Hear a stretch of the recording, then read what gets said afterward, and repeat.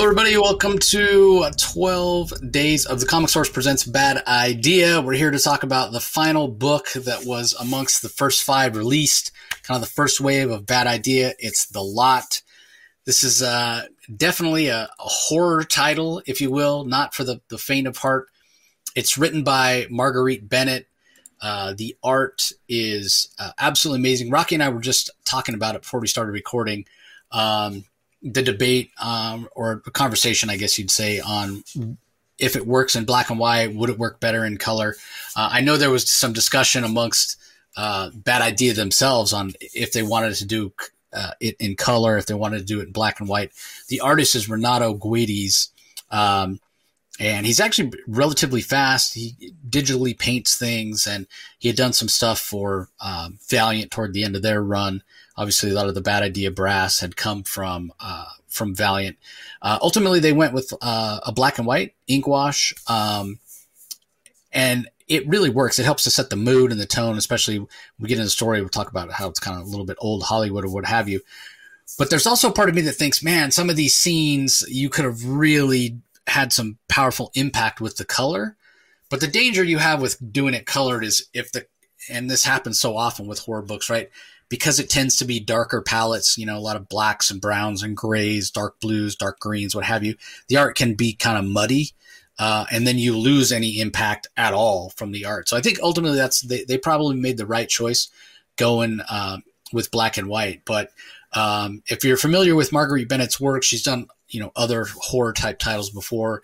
One of her most successful creator-owned series, Animosity, over at that publisher that shall not be named, was a little bit of a take on post-apocalyptic, a little bit of horror themes or what have you. But this draws a lot of things, the story draws on a lot of things that Marguerite's probably uniquely suited to talk about. We talk about, trying to break into Hollywood as a writer. We're talking about being a woman amongst that world, very much a man's world. I mean, we all know with the Me Too movement and what have you, a little bit of backlash and a little bit of justice served for women in that world who'd been, mistreated for decades upon decades. And this story touches on a lot of that as well. So I think Rocky, you actually enjoyed it more than myself. I don't always enjoy horror. I wouldn't say it's my favorite genre. This is a very good story, though, but give us your thoughts. And I know you said you really, really enjoyed it. So what made it so, why did it work so well for you? Well, straight up because of the story. Often I find with horror stories, I often find that a lot of horror stories sometimes focus, they try to focus just on the horror itself, the blood and the gore and what have you. And the central conceit is just find new ways to do something horrific. What I really enjoyed about this was just that it was genuinely a character-based story, and the horrors emanate from the characters themselves and what the characters themselves basically wish for. And that's what I find, that's it's true horror. I mean, there's that old expression, we're all the author of our own misfortune, and there's nothing more terrible than fates that we call forth our own fates in our own way. And in this case, when you think of Hollywood, you think of Margaret Bennett, the writer here, uses old Hollywood intermixed with new Hollywood, and it's told through a character named Aviva Copeland, who ends up working for Cloverleaf Studios, and they have this old abandoned lot, and it's Aviva's job to essentially help the studio make money again and sort of revitalize the studio a little bit. So she goes and reviews the books, and she discovers that there's this abandoned lot that she wants to try to make the most out of, and she doesn't understand why this lot's closed down, because she figures, well, it could be used. We could use this. I mean, it's why has this thing been abandoned when it's a potential source for revenue and what have you. And essentially, it's through the investigation of this lot and looking at its history that it's got a pretty there's a lot of deaths surrounding this lot. And ultimately, what's discovered is that the central element is this. There's this demon god called the Binder that back in the day, this director by the name of Oliver Larson wanted to make a movie, and he wanted to make the ultimate horror movie. And so he went and he tried to find actual real life demons or cults. And he ended up making a deal with this demon god called a binder, and he on this Hollywood lot, and this is back in the 40s or 50s, and it consists around 5 characters made a deal with this demon god named Ethan. There's a Ethan who's a writer. Lillian was a producer. Gordon was a producer. The guy named Bruce was an actor, and then there was Oliver himself. And basically, the deal made is that they can get whatever they wish for. Their wish can be granted, but they have to pay a price. They have to pay a price in love or in blood.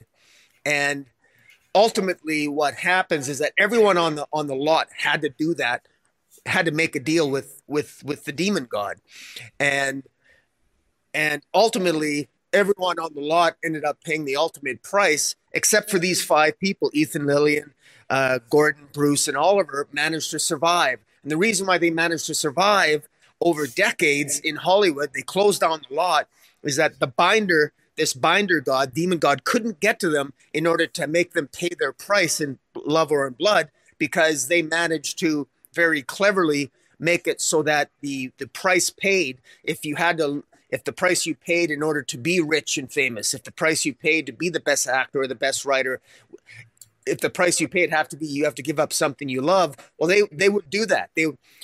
And that's where the horror comes in with these individual characters. Like what they gave up, they intentionally sacrificed the one director sacrificed his own daughter, the one producer sacrificed his own son, all for the power and the love. And there's a horror element to that. And what I particularly like is how it comes through in the end, and this is through 4 issues. I love how through it all you imagine this demon god, this binder, being this, or binder, being this horrible creature, and yet this creature is actually just fulfilling the contract. That was the deal that was made. You made the deal, and they're just fulfilling it. And this Aviva Copeland is really the true hero of this story. She actually sets out initially because she wants to help these acts. She wants to help Ethan, Lillian, Gordon, Bruce, and Oliver. She wants to help them, but they're all corrupted. They've all become sort of corrupted by the deal that they made. And ultimately, at the end, it's Aviva herself that ends up making a sacrifice and a deal of her own making with the demon god that ultimately leads to a very dark ending, but one that is very appropriate for the story. And it's almost like I don't even want to ruin it. It's that I didn't see the ending coming. It caught me off guard. I thought it was quite good and great way to build suspense. It felt like a three act movie. It really did. And I particularly loved the 3rd act, which was in the final issue. I thought was very well. So character work was just fantastic. The art is excellent. The black and white didn't bother me at all. The covers are fantastic.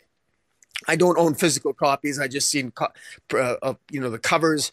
Each individual cover has one of the characters. The first cover one has Aviva Copeland on the cover, and I believe the other 3 covers have either. I think one of them has some of the other characters that I mentioned on the other covers themselves, but. In any event, just a beautiful. It looks beautiful. The covers. I want to own this physical one day. Maybe I'll have to try to pick them up at a Comic-Con if I can find them. But I really thought that this, as a horror story, this had a really great story, great character work. And I'll be honest, I don't think I've ever read anything by Margaret Bennett better than this. To be honest, this is her best writing that I've ever read of her so far. To be quite honest, and I've read some of her Animosity, but I think I enjoy this more than that. So I don't know. What do you think? Yeah, I would say this is probably the best thing that she's written. The thing that I enjoy the most. I mean, her Insect series over at Aftershock was good. Some of her DC work is very, very good. I don't know what she's doing right now. To be honest, she hasn't written anything that I know of in a long time. Yeah. But yeah, I mean, you're right. The story's it's so visceral. And you're right. The covers are amazing as well. Also by Renato Guedes. You mentioned Aviva on the first cover. Second cover has Oliver, the director. Third cover has Lillian, the executive. there was a producer on the movie that eventually gives Aviva the job. So Lillian's an executive for the parent company, as it were, that Cloverleaf Studios is owned by, and so she kind of gives Aviva the shot. And then the last cover is Aviva's friend Jaya, who's an actress whose parents are very famous Bollywood actors. So yeah, there's a lot to like about the series. The deal that these people made with the binder, with the demons, the cult, and the idea of it being a contract and the contract details being binding, like all of that is really intriguing, and it makes it work. But for me, when the series really came together, it was in the second issue? Maybe it's the third issue. The third issue, when, after Aviva and her friends discover, they talk to the director, Oliver, they find out what happened at the lot. They find out about all the innocent people that were killed, and kind of the depravity and greed and sort of self-interested take that so many of the people that survived, they survived because they were selfish, because they were willing to sacrifice loved ones or whatever. When that's discovered by these five, and they decide that they're going to try to stop it, because the fear that Aviva has is that once the binder is able to, for lack of a better term, exact revenge on or fulfill the contracts and take the lives of these five, that then it'll be free to be unleashed upon the world.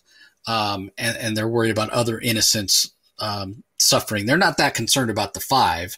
Aviva is willing to save them, but not at the expense of any more innocent lives. And so when she goes back to the lot after all this has been discovered, and she confronts the binder, and she wants to know, where do you come from?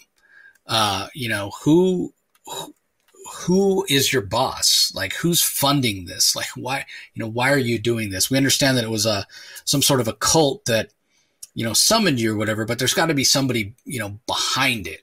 Like, who do you work for? Who do you worship? Who's calling the shots? Who's the boss, basically?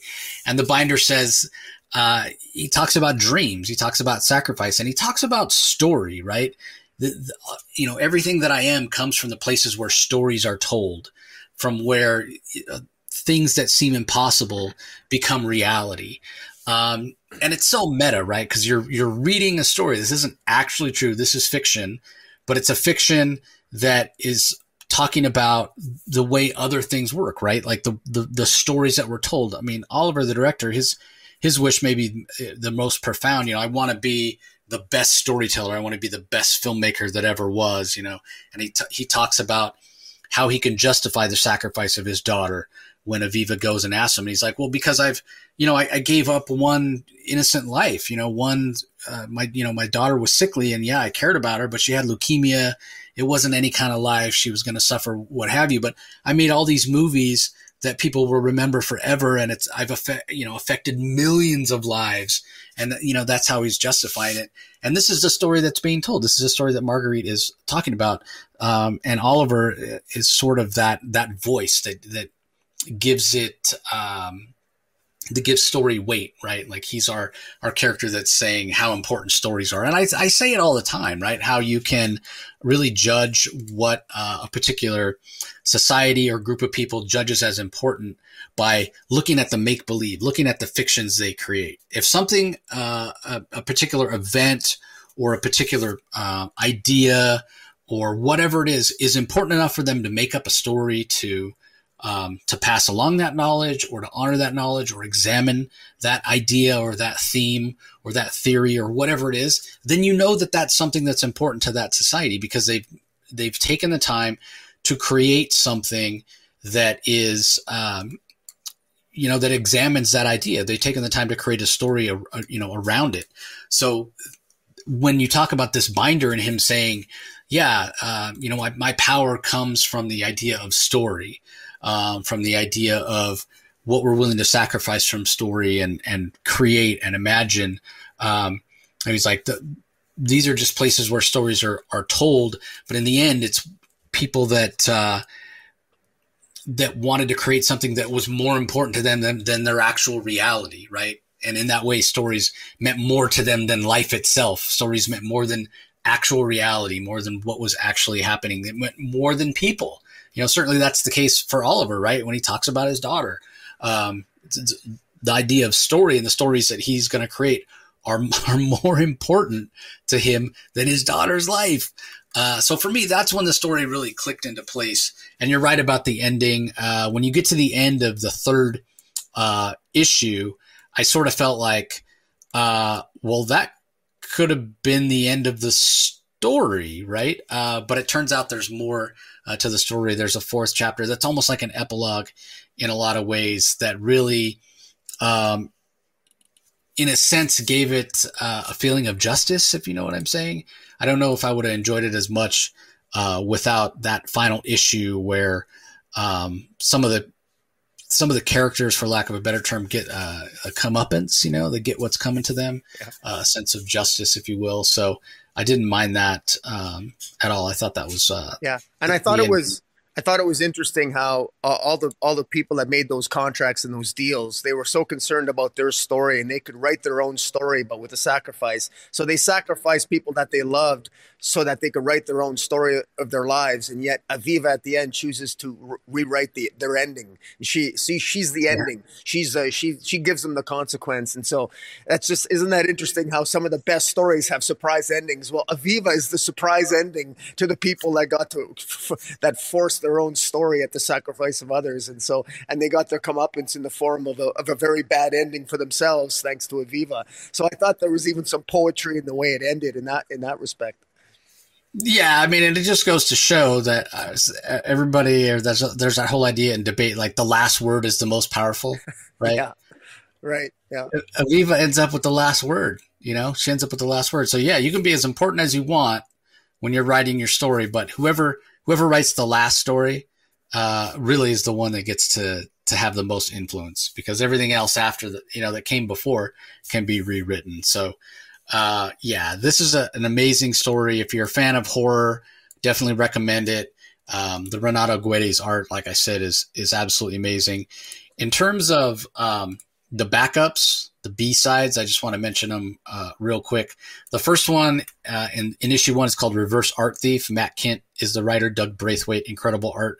Basically tells this story very quickly of a guy who goes around and he steals art from people who they themselves have stolen it, right? Like in the story that we get in here,